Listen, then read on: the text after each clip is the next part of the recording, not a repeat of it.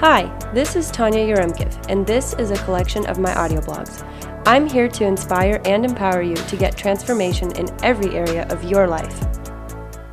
Today's episode is about it's not what you say, it's how you say it. We've all heard this quote and been in situations where it convicted or challenged us more so. In fact, you can probably recall the last time you could have said something differently. It happens so frequently to each of us, we can always easily remember it. According to research and just about every TED Talk about communication, your body language accounts for 55% of the impact you have on your audience. There's a lot more to your words than you see. If you had a mirror for every time you communicated anything, you would be more self-aware of your gestures and body movements. As the well-known business consultant and educator Peter Drucker said, the most important thing in communication is to hear what isn't being said. And that leads me to my next point. Your tone, which includes your inflection and volume, takes up 38% of your impact. This leaves a whopping 7% for your words. You can master your body language and use all the beautiful words, but if your tone is off, then your intended message might not come across the way you want it. Along with a mirror, imagine a voice recorder playing back everything you just said. The tone of your voice can speak louder than your words. These percentages might change based on further research and study, but regardless, they help us learn to communicate better now.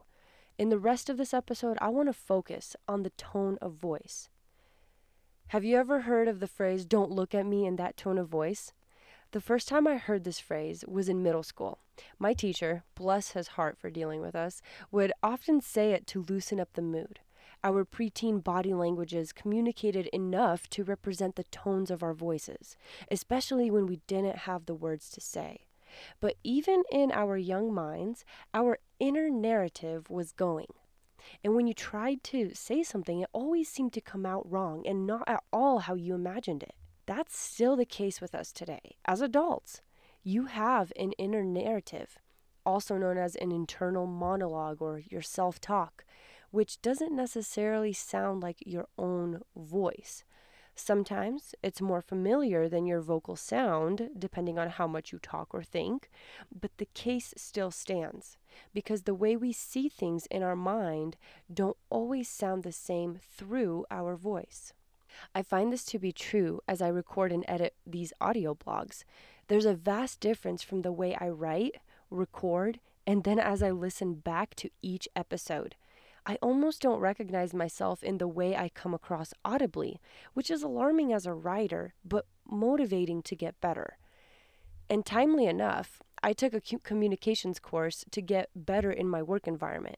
It was extremely helpful to learn that listening is an essential ingredient to communicate effectively.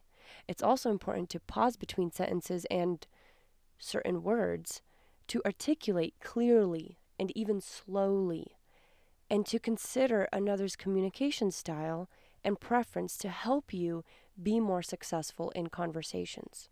Listening goes both ways. Since it's essential in communicating, we must be cognizant of how we sound to our audience as well. The instructor for my training course also said, communication is what they think you meant. And for me, this captured the impact your tone can have. How you say things matter a lot. Communication is a lifelong skill we all need to work on consistently.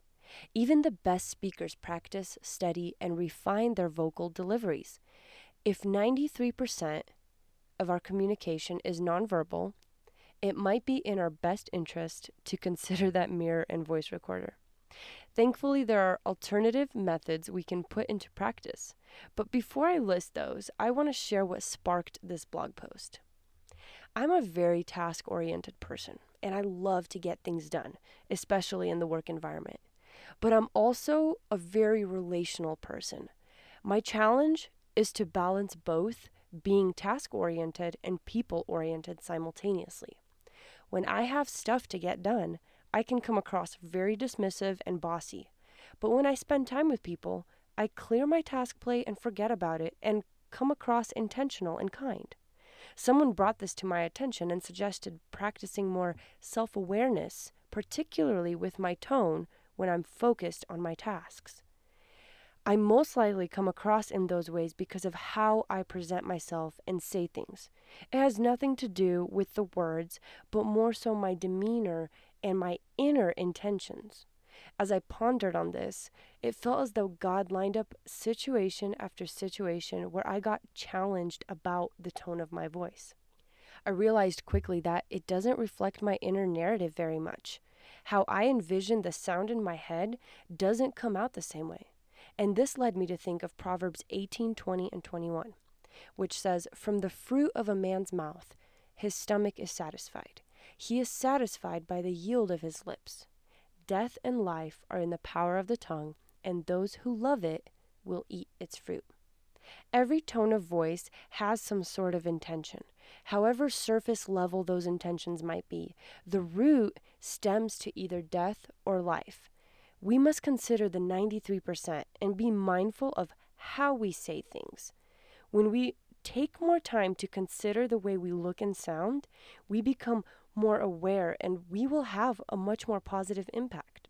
If anything, I'm preaching to myself right now. Let's speak life and improve how we say things. Here are some ways that I came up with for myself, and I hope that these can also help you. Number 1, listen and observe who you're talking to during conversation. More listening, less talking. Number 2, pause between sentences and certain words to build anticipation, interest, and self-awareness. Number 3, consider and acknowledge your audience's preferred style of communication if you can. Number 4, seek to understand, not to respond. Number 5, build the relationship. Make this your motive and the intention of your heart. And number 6, find a quote or verse that will help remind you to focus more on how to speak, not what to speak. Let's keep this list going. What are other ways we can improve on how we say things? And what are some experiences or lessons you learned? I would also love to get your feedback on how my tone sounded in this post, as well as this audio blog episode. Thanks for listening. I hope you found this audio blog inspiring, and I'll see you next time.